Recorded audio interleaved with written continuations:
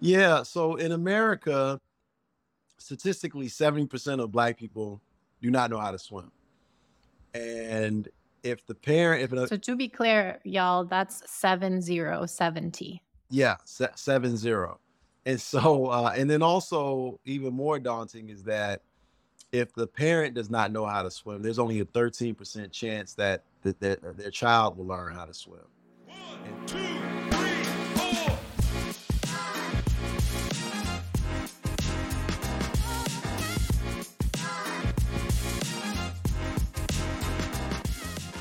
Hello, Nate. hello, how you doing? I'm doing great. I want to get us started because I have so much to talk about. I was watching your show just now. So, for everyone, Nate is the host, creator, and executive producer of Worldwide Nate. You can find it on Wondrium, and they have a free 14-day trial. So, check it out.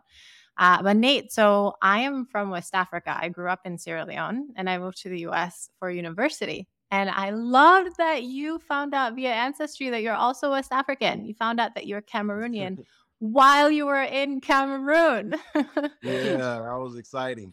That's so, so cool. And then, so Nate's latest installment of the show had him travel to West Africa, folks. So he went to Senegal, Ghana, and Cameroon. And I'd love to learn more about what that was like for you, just finding out about your ancestry while you were in Cameroon.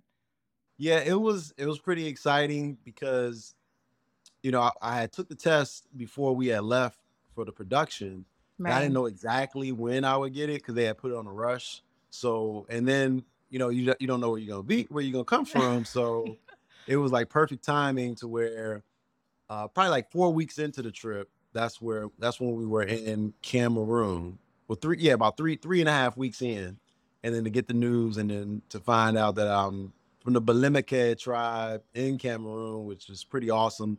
And then one of the girls I interviewed a few days prior, she's from Balimike, and then the our local fixer on my crew, he's from Balimike tribe, My and goodness. so it was awesome.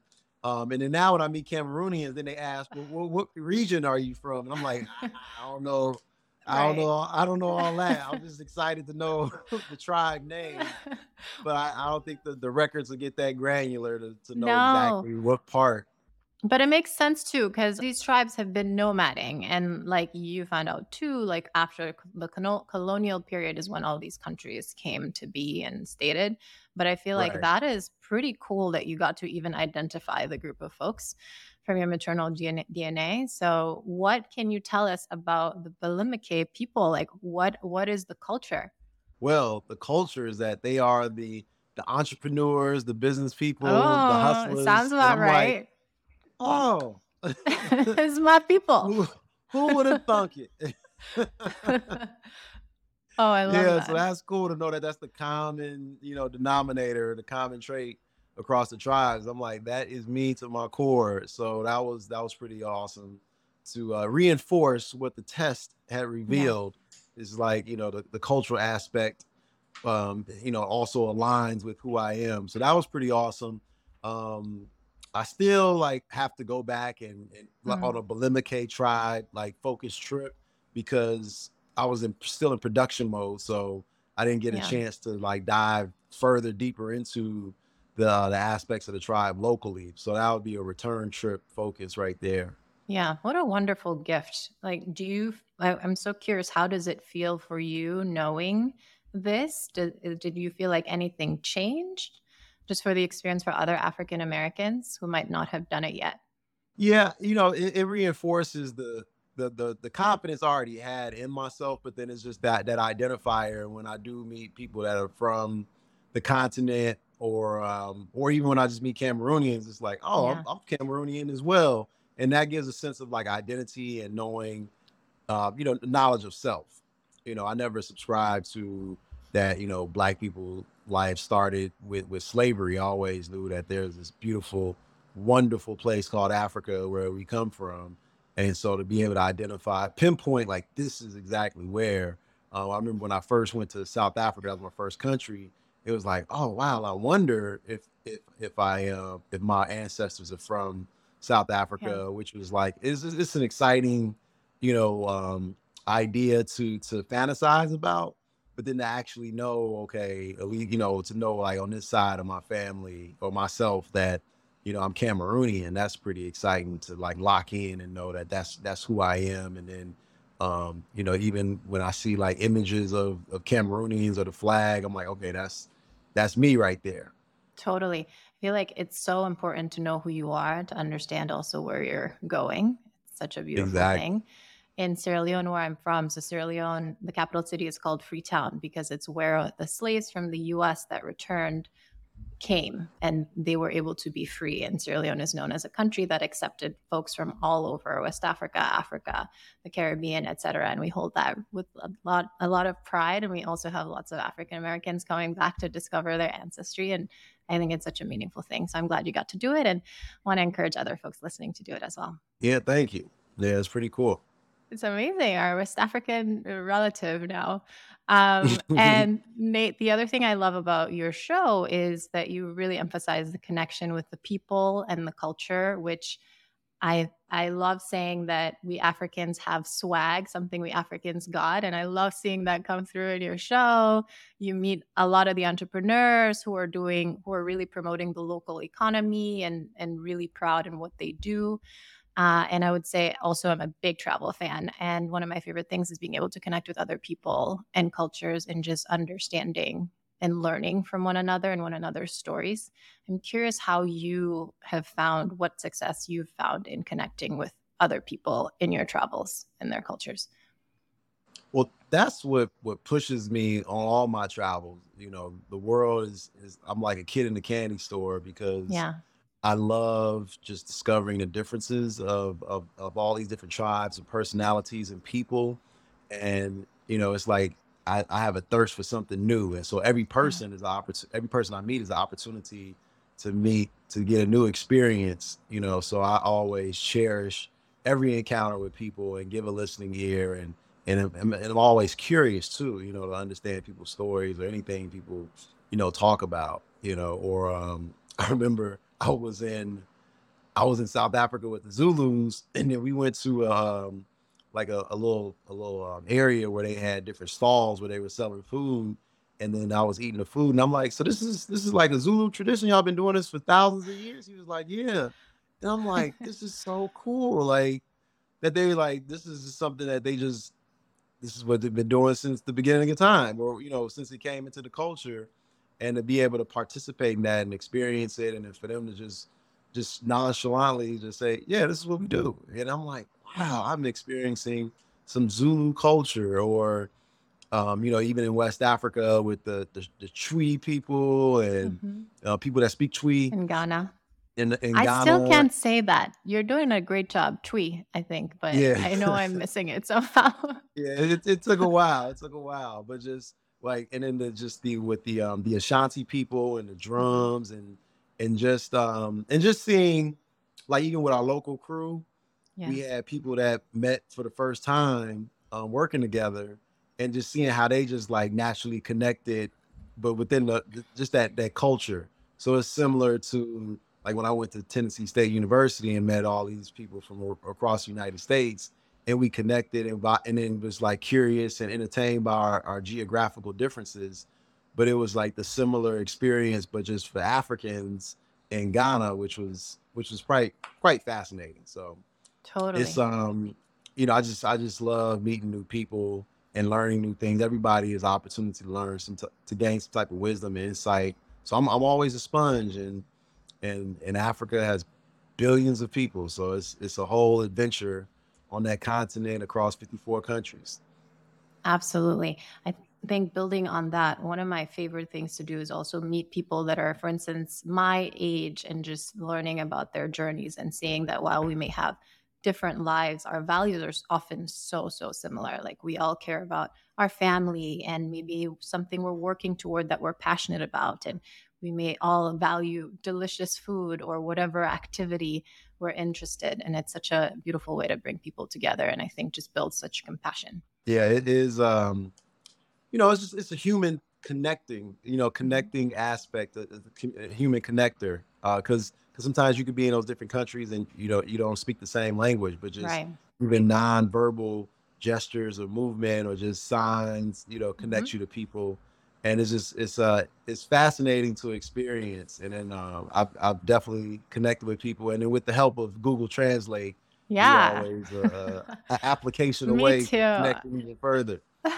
Me too. And even like a small thing like you attempting to pronounce tree correctly and just attempting to relate to the folks in their own language. Folks really appreciate things like that. The other thing about you, Nate, is you love adventure. And I'm so curious, where did this adventure bug come from? You mentioned there was a mentor who challenged you to travel, but tell us more about that. Yeah, so when I was at Tennessee State University, Dr. Galen Hull, he wrote his autobiography that documented his travels to over 80 countries. And he gave me a copy. He signed it. He said, "I challenge you to see more countries than me and become an entrepreneur." And I was like, "Oh, I could do this." Because growing up, my entire family, well, not the entire, but a number of members of my family, including my mother, would travel around I the want to talk world about on your going missionary mom. trips. She's a Yeah. 74-year-old badass woman traveling with you all over the place. So I definitely want to talk about her. Yeah. Yeah. She's 76 now, but Oh yeah, my she's still, gosh. She yeah. went with you to Antarctica just now. Right. We did in February. We hit our seventh continent together. Amazing. Okay, so tell Yeah. So me, Dr. keep. Hull, he challenged me, and I was like, "Oh, I could do this," because my mother had traveled around the world, going on missionary trips growing up with our Mm, church. I had a few cousins that played basketball overseas. My uncle always would tell stories when he played in Lyon, France, at family gatherings. And then I have a wow. cousin who lives in Macau right now. He's been living overseas, I mean, since he graduated college, and he's about 10 years older than me. And just a few other family members always traveling. So, and it being traveling international wasn't far fetched for me. It was just something I put into the bucket that's what adults do.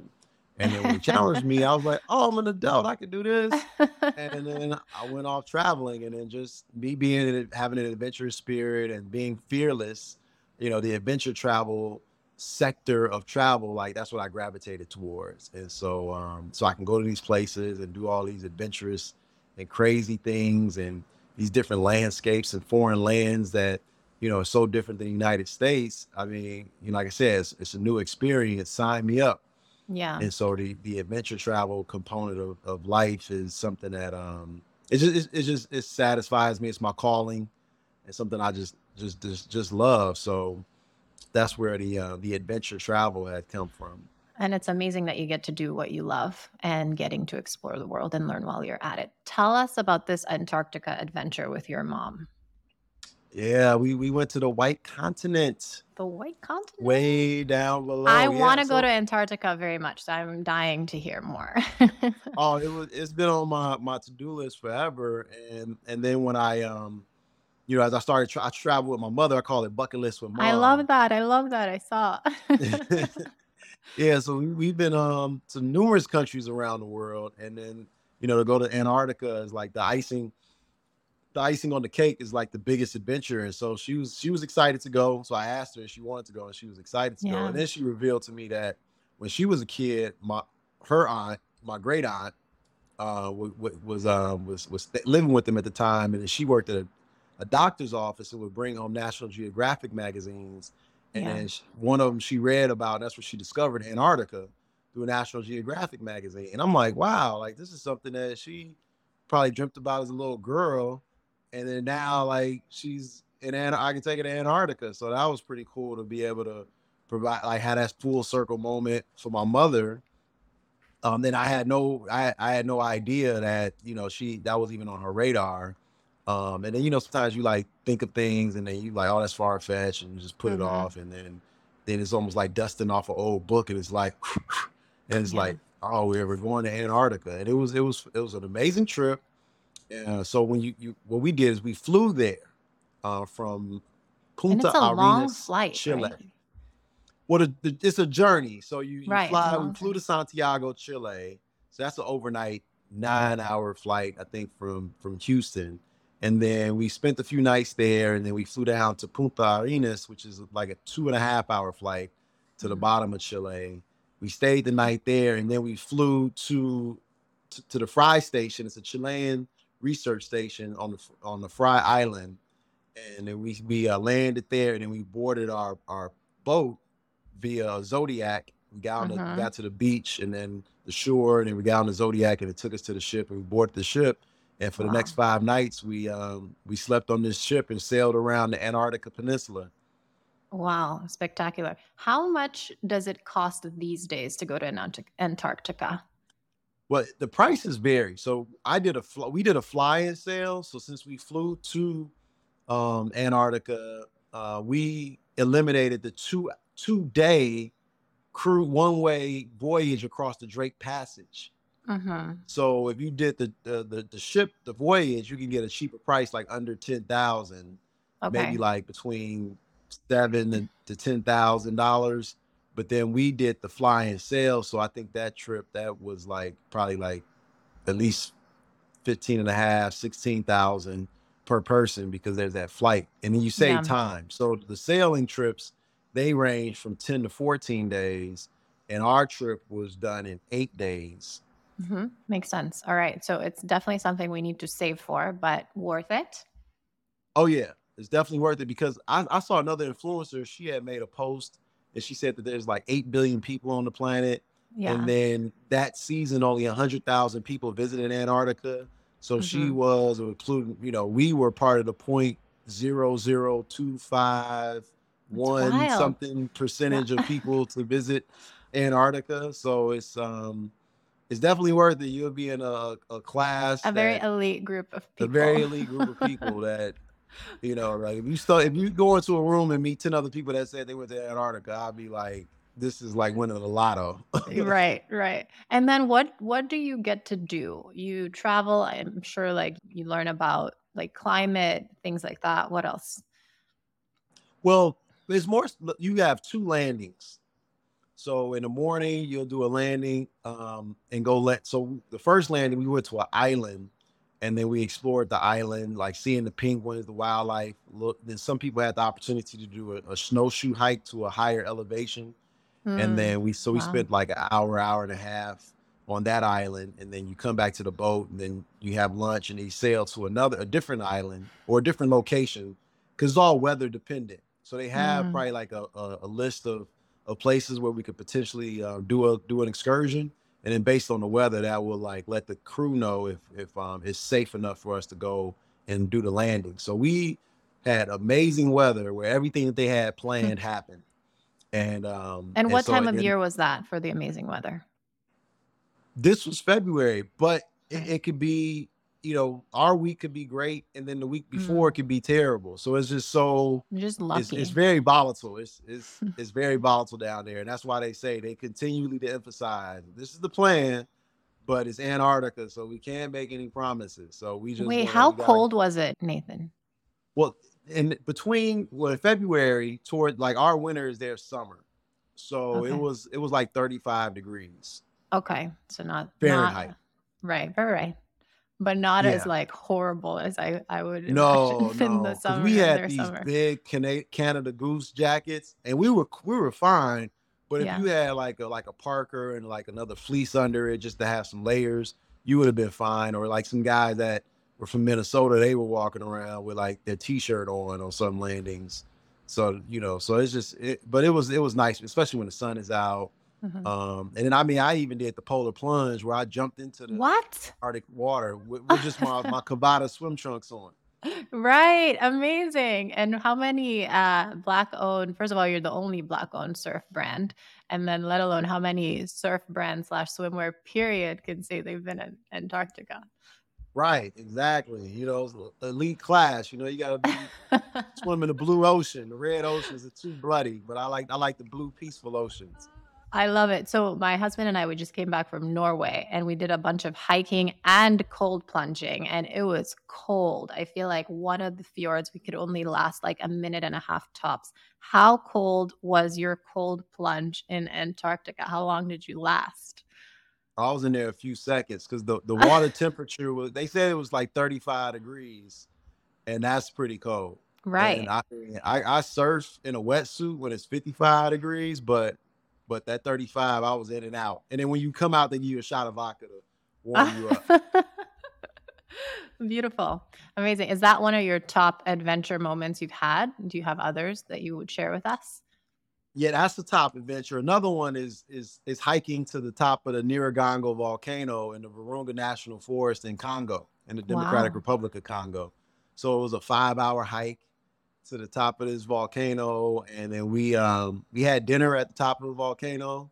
The porter Wow. cooked food, and they had these permanent cabins. So we spent the night, and then woke up. He cooked breakfast, and then I was like drinking a cup of coffee, looking at a lava lake exploding, in the crater of the at the Yeah. top. So yeah, I had That is very I brave. always joke and say I had my dinner at the top of the Nyiragongo volcano is more romantic than a dinner at the top of the Tour de Eiffel. Exactly. No, the Tour de Eiffel is for definitely a tourist location. I wouldn't say it's so romantic. That is very very cool. So we know you love traveling adventurously, and you mentioned fear potentially being something that could stop folks from traveling. So I wanted to get your thoughts as a travel blogger. You have this award-winning show on travel, etc.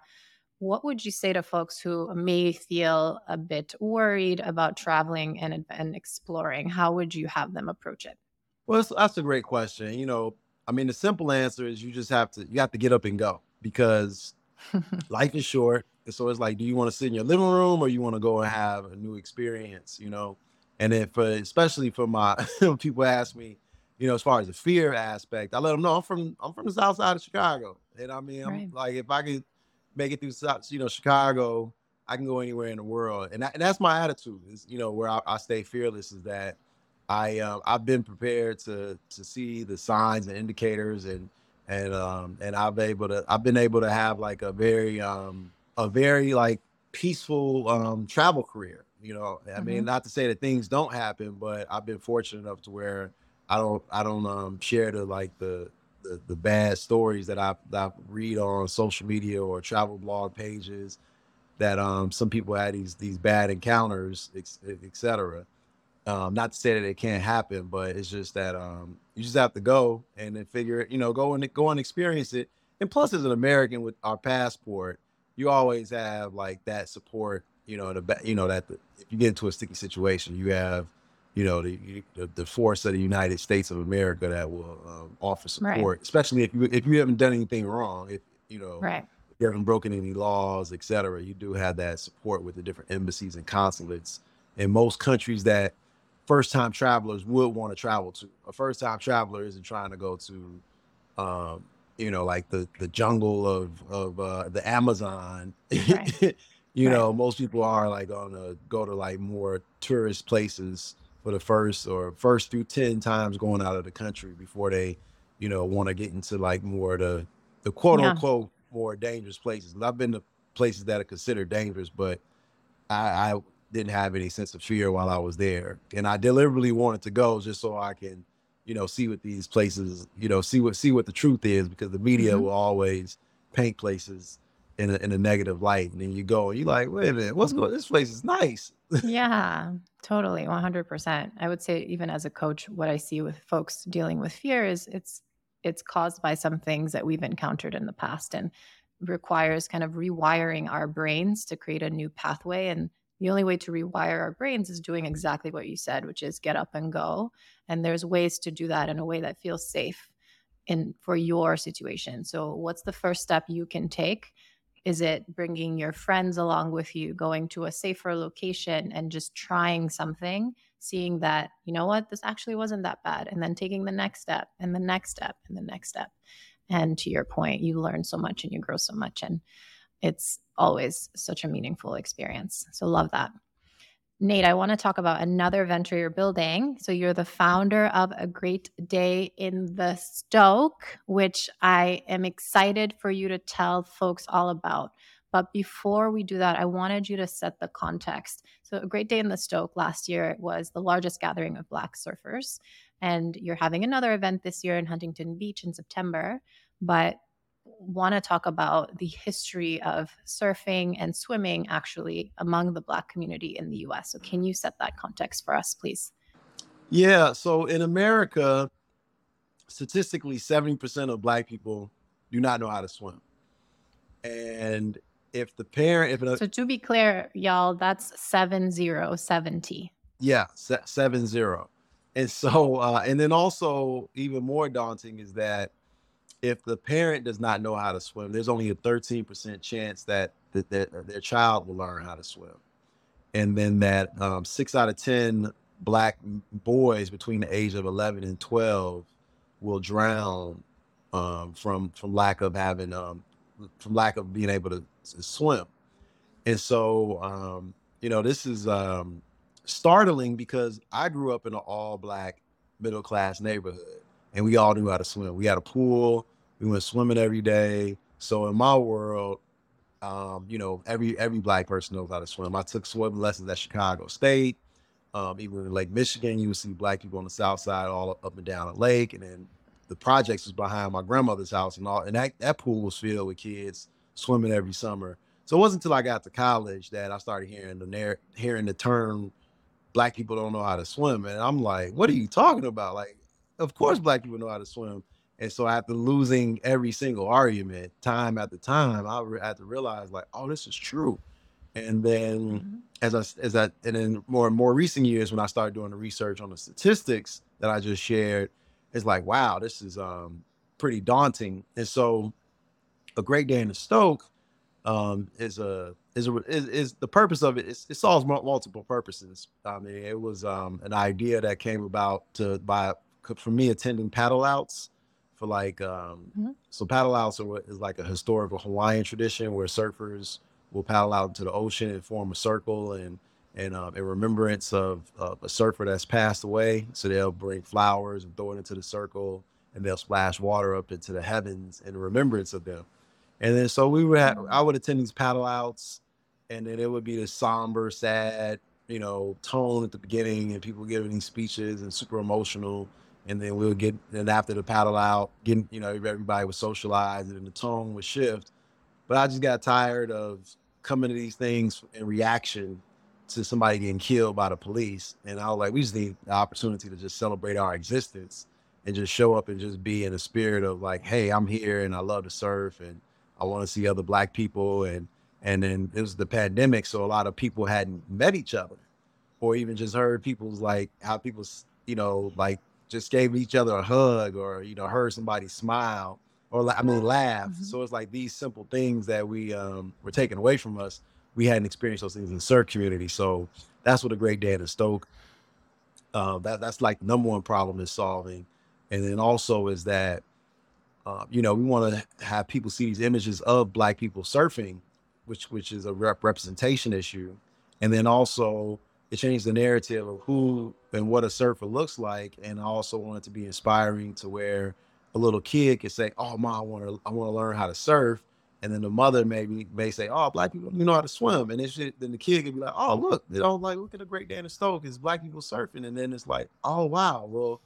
I guess I was wrong. Like let's get you some swimming lessons so you can get to learning how to surf and we could, and I want to use this event to be an impact to change that statistic and reduce it by, 10, 20, 30, 40, 50, 60, 70 percentage points over a period of time to where we can get more black people to be able to experience the water, whether it be surfing, stand-up paddleboarding, swimming, scuba diving, boogie boarding, kayaking, like all these different, water activities, even marine research, being marine biologists and just, and that opens up a whole different career path and et cetera, because there's this relationship with the water and then we can eliminate this fear.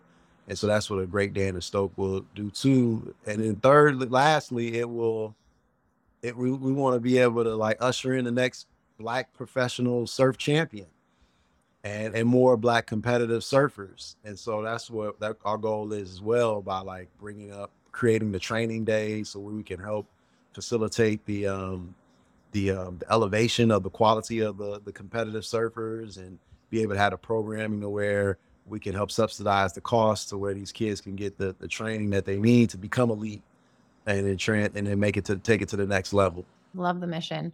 What would a little black child in New York City, for instance, who's not in California, that is interested in surfing, what path would you recommend their parent take to nurturing this interest for them? Well, in New York, in Rockaway Beach, you can surf.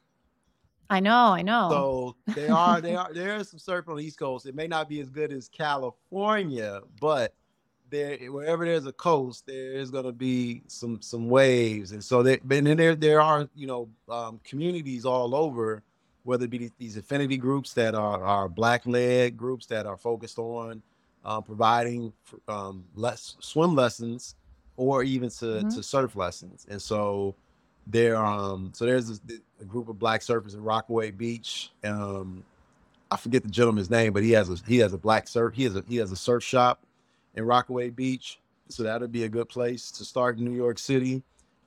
Even just getting involved with the lifeguards, like junior lifeguards as well, just to be able to have that relationship with the water, Mhm. and just knowing that you could have a career as a lifeguard. Lifeguards in California make six figures, and people Wow. don't realize that. Like, yeah, I didn't know that. yeah. So life, I'm like, you lifeguards, like, yeah, Like, on the beach? yeah, yeah, Wow. lifeguards make That makes sense, you're saving yeah, lives, so it lifeguards makes make like, money. that's good. Yeah, you could definitely, as in the marine safety field, that you definitely have a career. It's not a minimum wage job. People are making six figures as lifeguards, and Beautiful, so just even beautiful. educating Well, people on that financial benefit of it as well, especially if somebody loves the water and it's not doesn't have to just be put into the box of a hobby, but it could be a mhm. definitely a career path.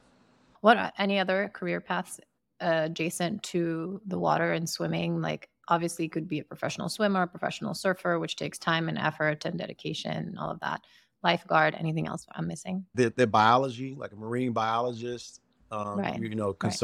like ocean conservancy. They're like there's activists that are concerned about the Mhm, ocean and because like the development along coastal lines. There's always that battle of mhm, developers wanting to develop and create this sell high profit, high margin real estate, and then there's the battle of the people that want to conserve these ocean these coastal areas so they can be protected so that if the environment can thrive because of rising sea levels and all this environmental impact to earth. So I yeah, mean there, beautiful. there are and these is and there's probably more careers I'm just not aware of yet, because the majority of earth is water, so I'm pretty sure there's Yeah. plenty of plenty of career paths out there. As a water baby myself, I'm all about this and excited to inspire next future generations into the space as well. Nate, you are also the co-founder. We touched on this briefly of Kavada Swimwear, and I love that you founded this in your sister's name. Your sister passed away from triple negative breast cancer, and 10% of proceeds go toward breast cancer research, TNBC research. And I just bring this up briefly to mention you're a man of many projects, Nate. And I wanted to talk about and just get your insight on how, like, what are you finding effective in how you juggle all of this? So you have your TV show, you're doing A Great Day in the Stoke, you're doing Kavada. I'm sure you have family and other commitments. You're taking care of yourself. How do you do all of this? Oh, well, the simple answer is I don't sleep. You spend 28 hours in the 24-hour day. Yeah, that's a simple thing. Just don't go to sleep. You'll be fine. You can do anything you want. But But for other folks, like thinking, right, of starting their own thing and like juggling a lot of things, what have you found that works for you that you can share with them? yeah, well, fortunately, I don't tackle everything all at the same time, but there also is this crossover where they complement each other. So the Great Dane of Stoke is adjacent to Kabata swimwear, and then me traveling, I can promote Kabata swimwear and go to destinations where I can surf, which is also reinforcing the narrative of Black people surfing, which can promote a Great Day in the Stoke. So it's all like they're all tracking close to each other, but another Mhm. thing is just having a great team. With my TV show, I have my production partner, Nichelle Protho, who is like a genius. And so having her on the team, like, takes all my stress away when it comes to the TV production. And then with Yeah. Kabata, I have a great partner with my friend Natasha, and then my sales guy Alan. And then with the Great Day in the Stoke, I have a great team of Charity lives in Band, and my guy Ty, and my guy Brandon. So I have like a lot of support and help with a great Dan or Stoke. And then I have a great mentor slash business partner who like overall is like, just brilliant in becoming in generating wealth. So I have Yeah. a great team of people that I lean on when I definitely don't have all the answers and I need support. And so right now it's just I really just hiring the right people and then putting the team first and taking care of Mm. them. And then that's what's has helped out a lot is that I haven't done this all by myself. Is that I have like Yeah. a supporting cast who is smarter than me in a lot of areas that helps me succeed. Yeah, and hearing loud and clear in that delegating, because a lot of entrepreneurs want to do everything themselves, and you're not letting yourself scale if you do that. So, love that example, Nate. I want to end, Nate, on this question for you. You have lived in so many places and you obviously travel so much. What is home to you? Oh well, I live in the world. I live in the world. I I just love vacation it. in LA. I love it. Okay. No, but so you feel at home everywhere you travel? Yeah, yeah. I'm at heart. I'm a nomad, but Hmm. because it's like I love being away from home. But when I do come back to LA, I definitely enjoy like being in LA. Having time to carving out time to sit on my sofa and whether it be to sit there or catch up on all the shows that people are raving about on social media, or just being able to go surfing at my local surf break, or just see my cousins that live in LA.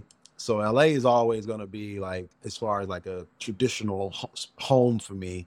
But anywhere I Yeah. go, I feel at home. I'm in Miami right now at my friend's place, and catching up with him. So he's like a brother, and this is like Yeah. home right here.